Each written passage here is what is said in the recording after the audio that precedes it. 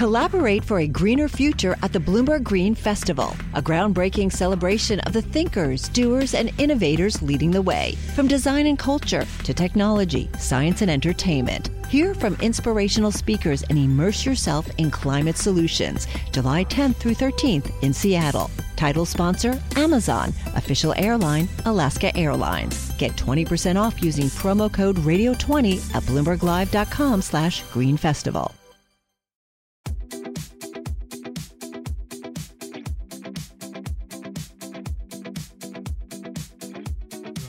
Most people have heard of the Detroit Auto Show. It's where automakers come and show off their wares and the next season models. It's a great place to get a sense for trends in the North American auto market. But how about automillability? Automillability? Yes, with the letter D at the end. Mobility, millability. Automobility. What's the D stand for? I think it stands for Detroit. Oh, okay. So since 2017, it's been running alongside the Detroit Auto Show, and it's a hub for mobility, innovation, and tech. You're also seeing a lot of this tech innovation in the mobility space showing up also at the Consumer Electronics Show in Las Vegas. And there's just so much happening in this space. So while it can take up to 5 years from a concept to turn into an actual car, keeping track of the innovations actually coming out right now and how it's going to impact people and how goods move around in the future is something really to closely watch. And while we're on the topic of events, BNEF is hosting our San Francisco Summit this upcoming February.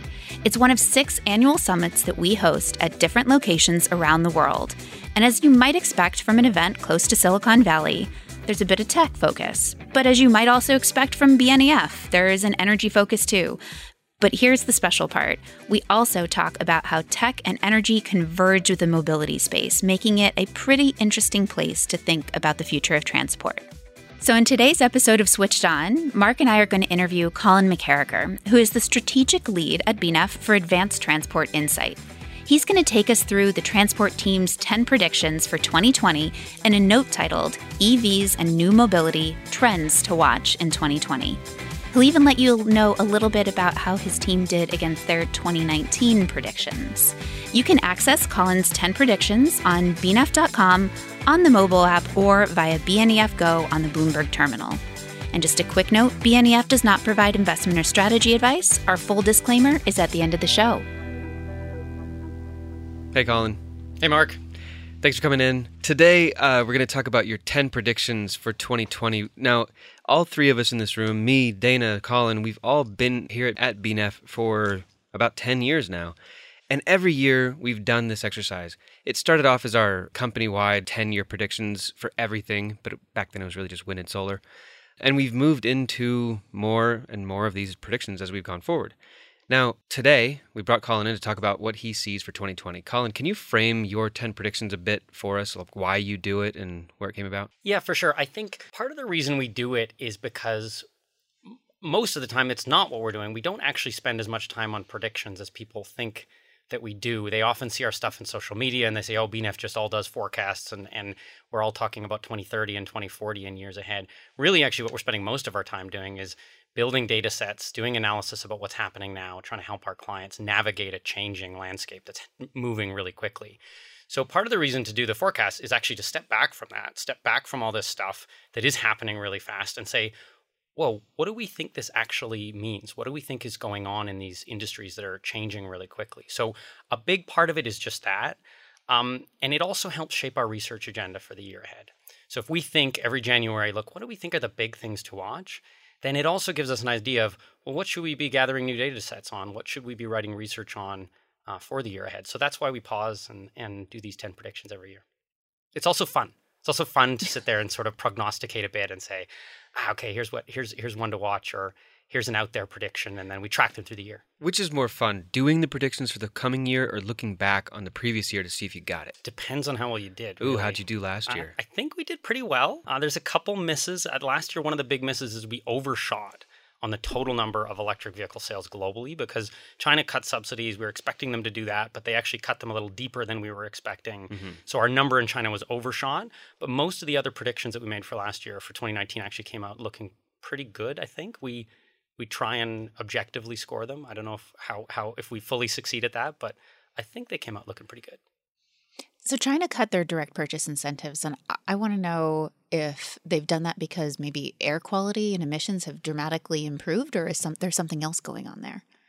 I think there's something else going on. I mean, of course, the reason China's pushing on all this stuff is because of air quality in cities. It's also reduced oil imports, but there's also this big industrial policy angle to it.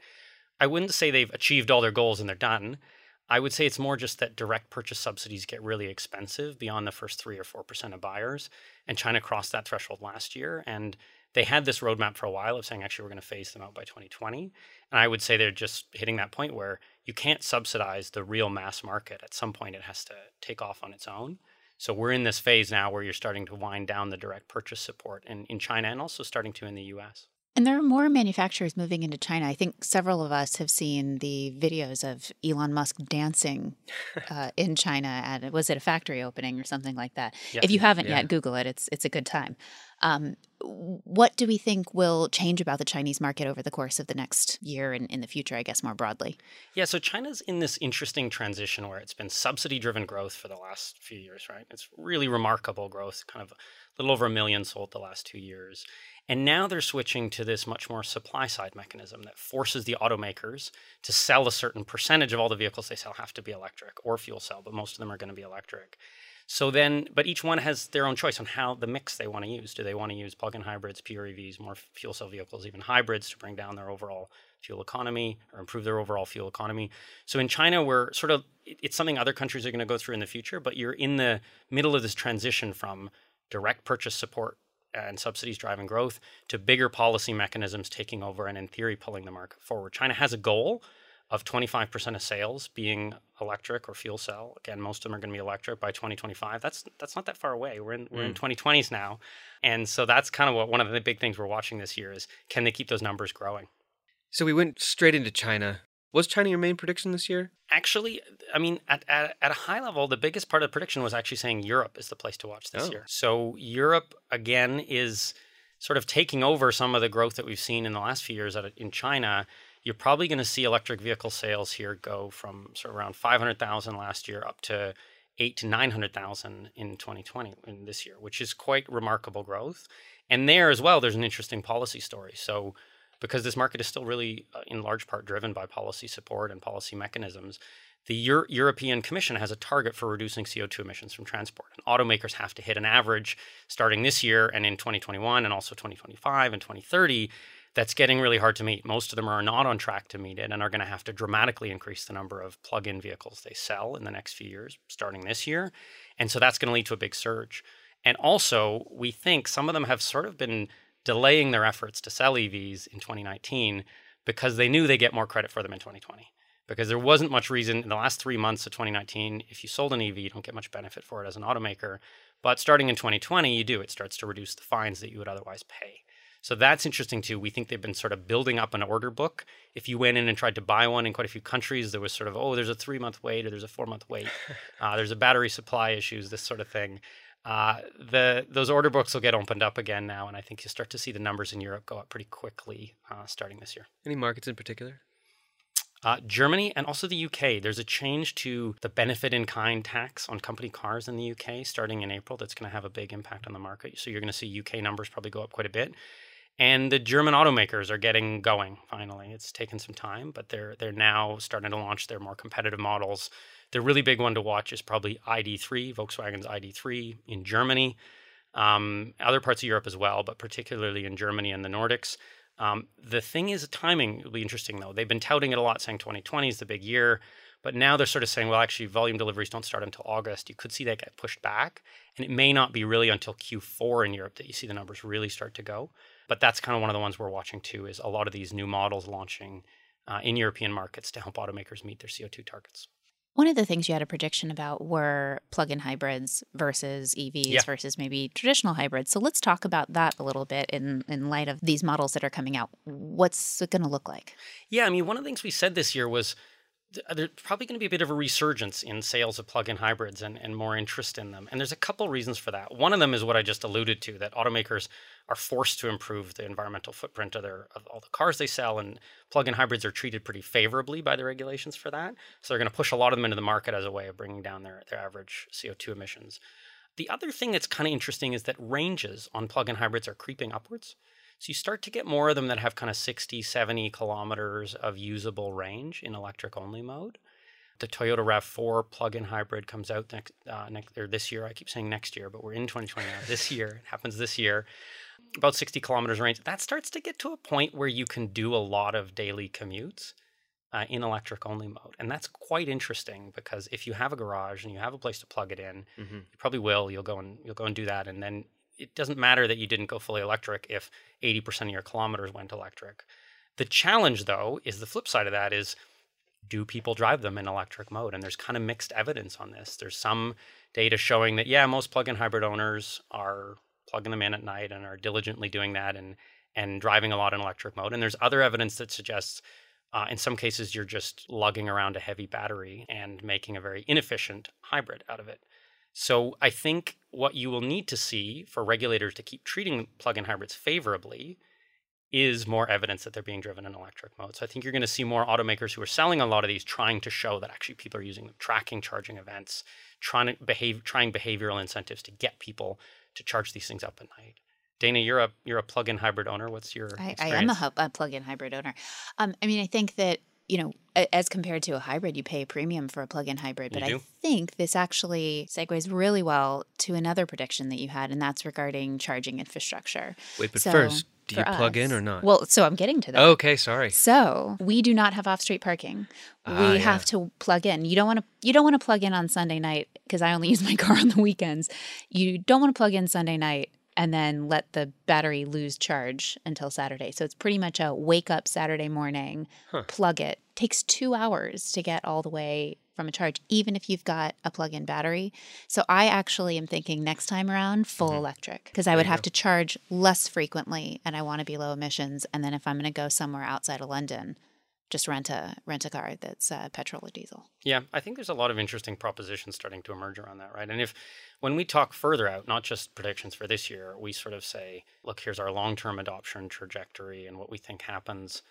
I think and that depends a lot on EVs eventually becoming cheaper than internal combustion engine vehicles. That's a thesis that we have based on years of looking at the battery experience curve for lithium-ion batteries, and eventually we get there. You could debate the timing, but I think you'll start to see some really interesting services and business models come in to fill those gaps for the people who are sort of saying, well, look, once a month I do this drive on the weekends.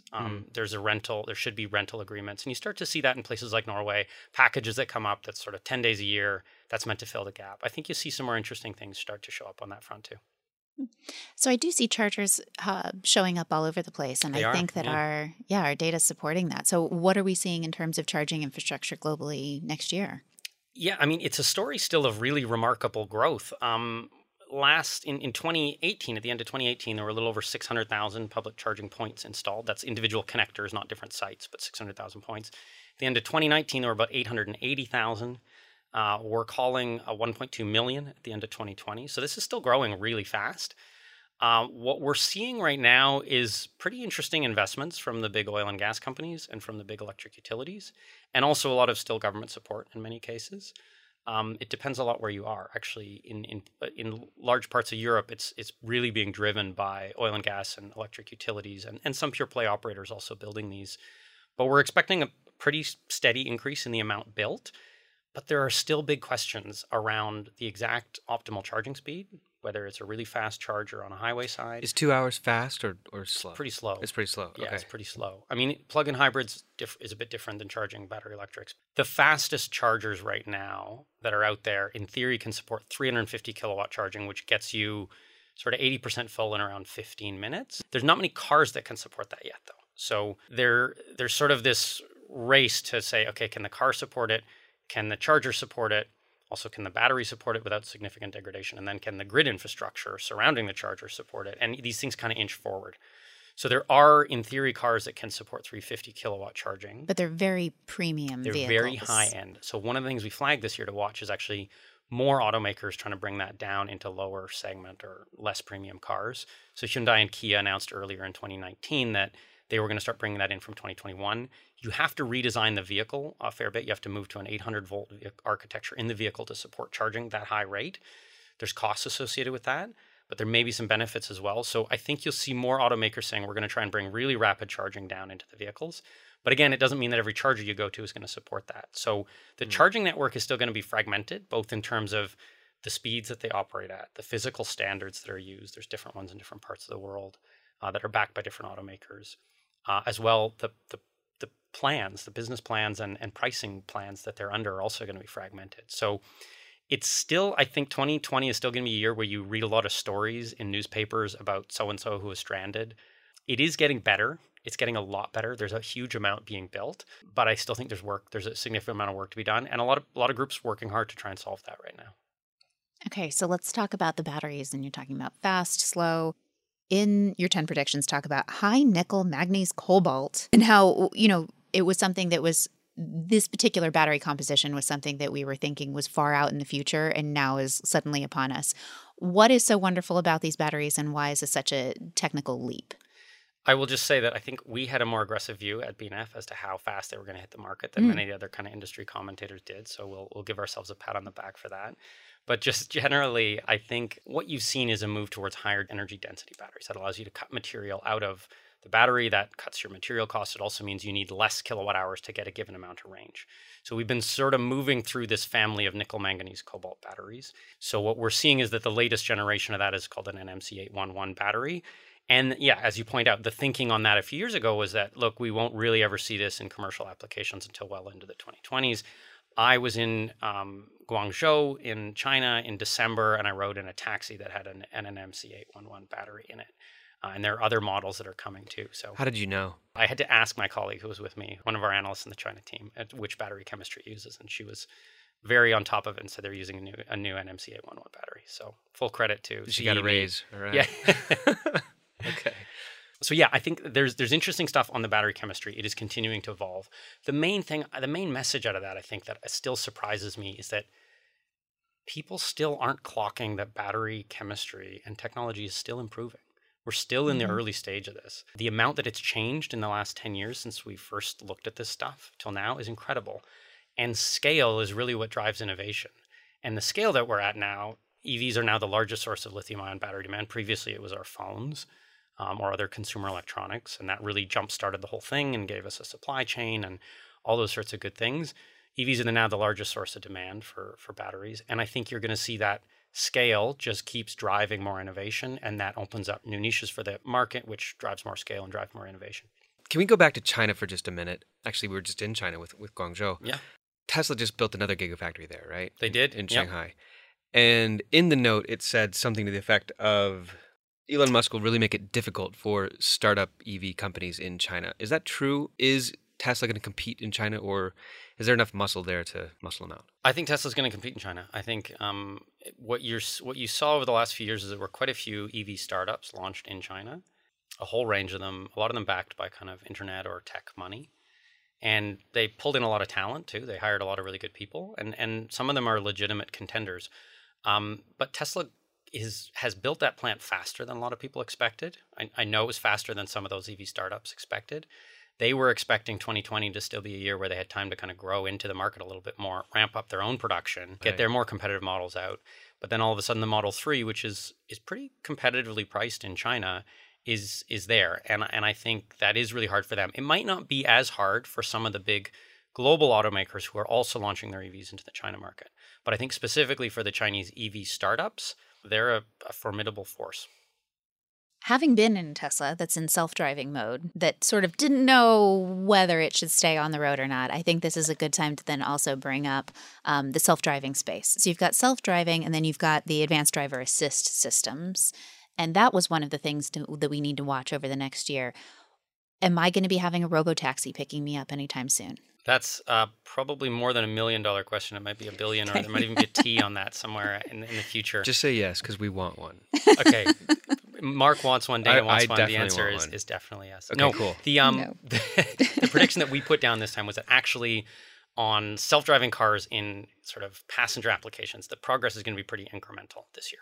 2020 is going to be pretty incremental. You're going to see more miles driven. You're going to see more data on disengagement rates. You're going to see a lot of progress in China, actually. They're pushing that forward, as well as in California, where there's a lot of testing going on.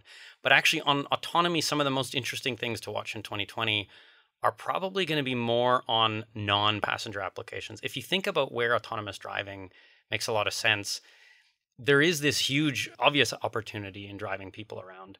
But that's also in some ways the hardest thing to do, right? And some of the things around logistics, delivery vans, street cleaners, that sort of stuff, probably is a better nearer term application for some of this. So I think you'll see more progress on that and more recognition that when we play the timeline out of where this stuff comes, that might be where you can monetize this stuff a little bit sooner. Then on the advanced driver assist part, that's actually 2020 is going to be a big year in that. That's where we're looking at things like automatic front collision avoidance, automatic braking for that, lane assist. Which both, by the way, work brilliantly. I have had cars override my apparently poor driving and save me on a few occasions with both lane assist and front collision. That is an ADAS system doing exactly what it should. So I think the regulations are also pushing that direction as well. So new regulations in Europe are going to require more of those features. So I think you're going to see a lot more of that rolled out. There's still a bit of a debate on whether it makes everything safer or not. There is still some room to kind of misuse some of these things because it can allow you as a driver to disengage a bit. And this has been the thing with Tesla Autopilot. There's this debate raging about whether it's making driving safer. Tesla claims it is. And then their sort of skeptics are saying, no, it's making it much more dangerous. I think they're both valid arguments. It depends a lot on how people, as with a lot of technology, how people choose to use it.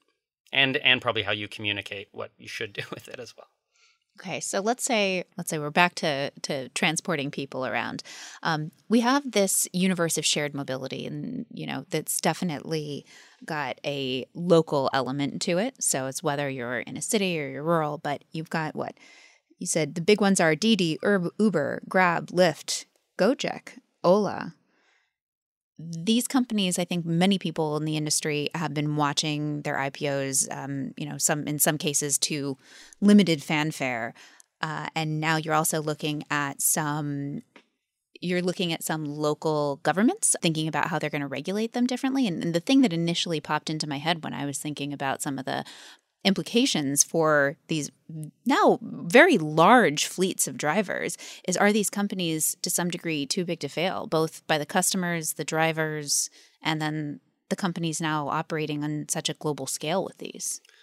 I think they can still fail. I think there's still a lot of room. There's still a lot of ways for it to go wrong. I mean, one of the things you are going to see this year, and I agree, these are big companies now, and they, I mean, we tally up the users of ride-hailing apps. So for 1.2 billion users, really remarkable growth for something that wasn't there not that long ago. If you go to a conference and ask how many people took an Uber or a Lyft in the last week, it'll be most people. So that's pretty remarkable growth. But I still think it can go quite wrong. So the one that we're watching a lot is regulatory pushback from cities. So there's a growing body of evidence saying, look, these things are adding to congestion, and we're not happy about that. So there's regulations pushing them more towards, at least if you're adding to congestion, don't also be worsening air quality. So pushing them towards EVs, making that link between shared mobility and electrification stronger.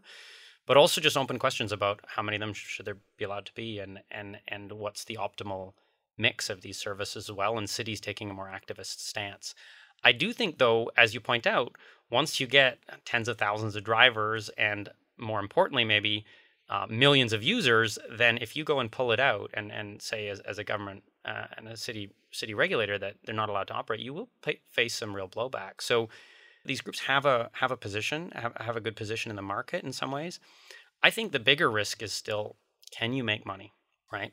You look at the financials of some of them, the story around exactly how they're going to get to making money is still a bit unknown. So you've got scale, but you've got scale and you're burning through a lot of cash right now. So I think that's more the part we're watching is there a credible way to get to these things being financially self-sustainable? If they are, then I think they'll find a way to navigate the regulations and continue to deliver their services.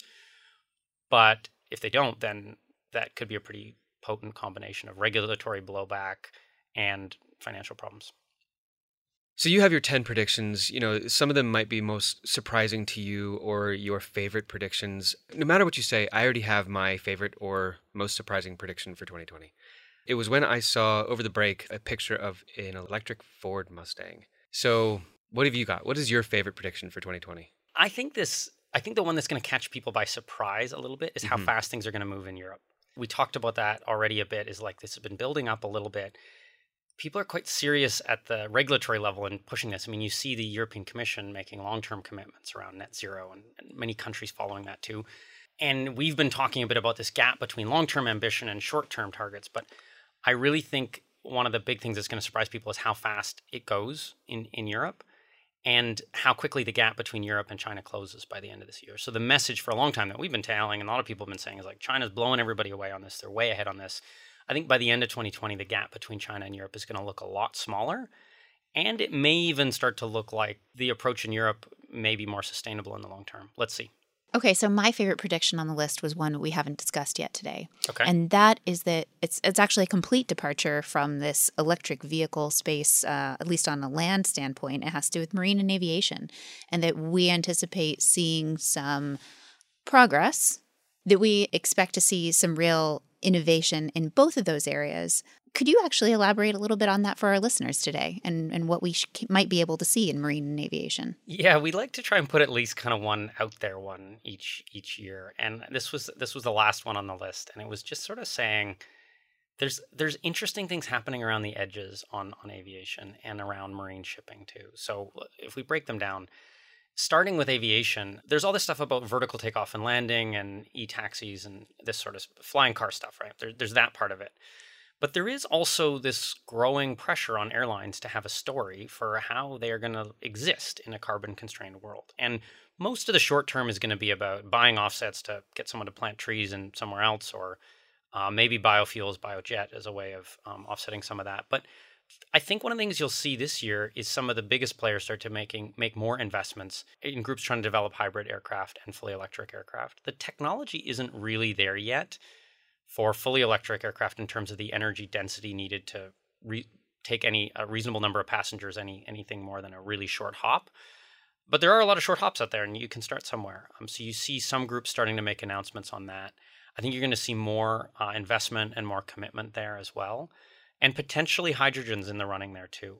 So I think there's going to be some interesting things around how you might decarbonize aviation.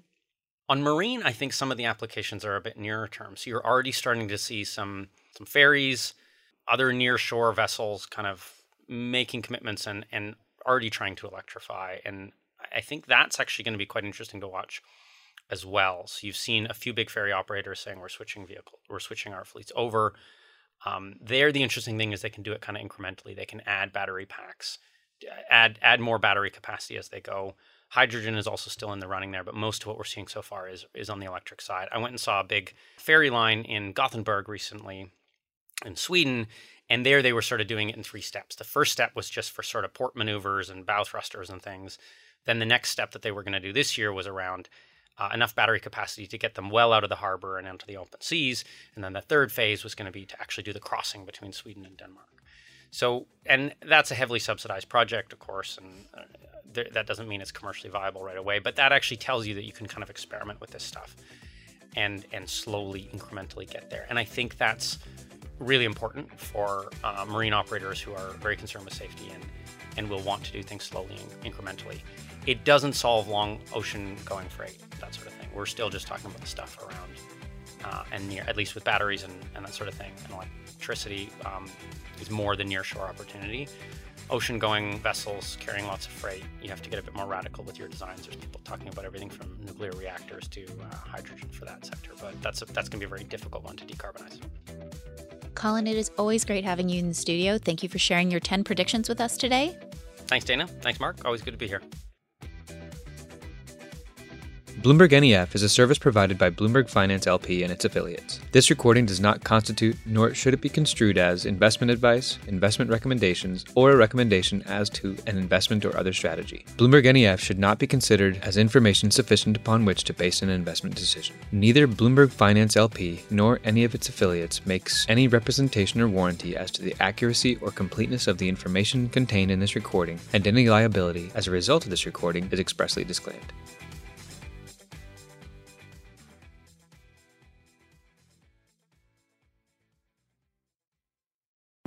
Collaborate for a greener future at the Bloomberg Green Festival, a groundbreaking celebration of the thinkers, doers, and innovators leading the way. From design and culture to technology, science, and entertainment. Hear from inspirational speakers and immerse yourself in climate solutions. July 10th through 13th in Seattle. Title sponsor, Amazon. Official airline, Alaska Airlines. Get 20% off using promo code radio20 at BloombergLive.com/Green Festival.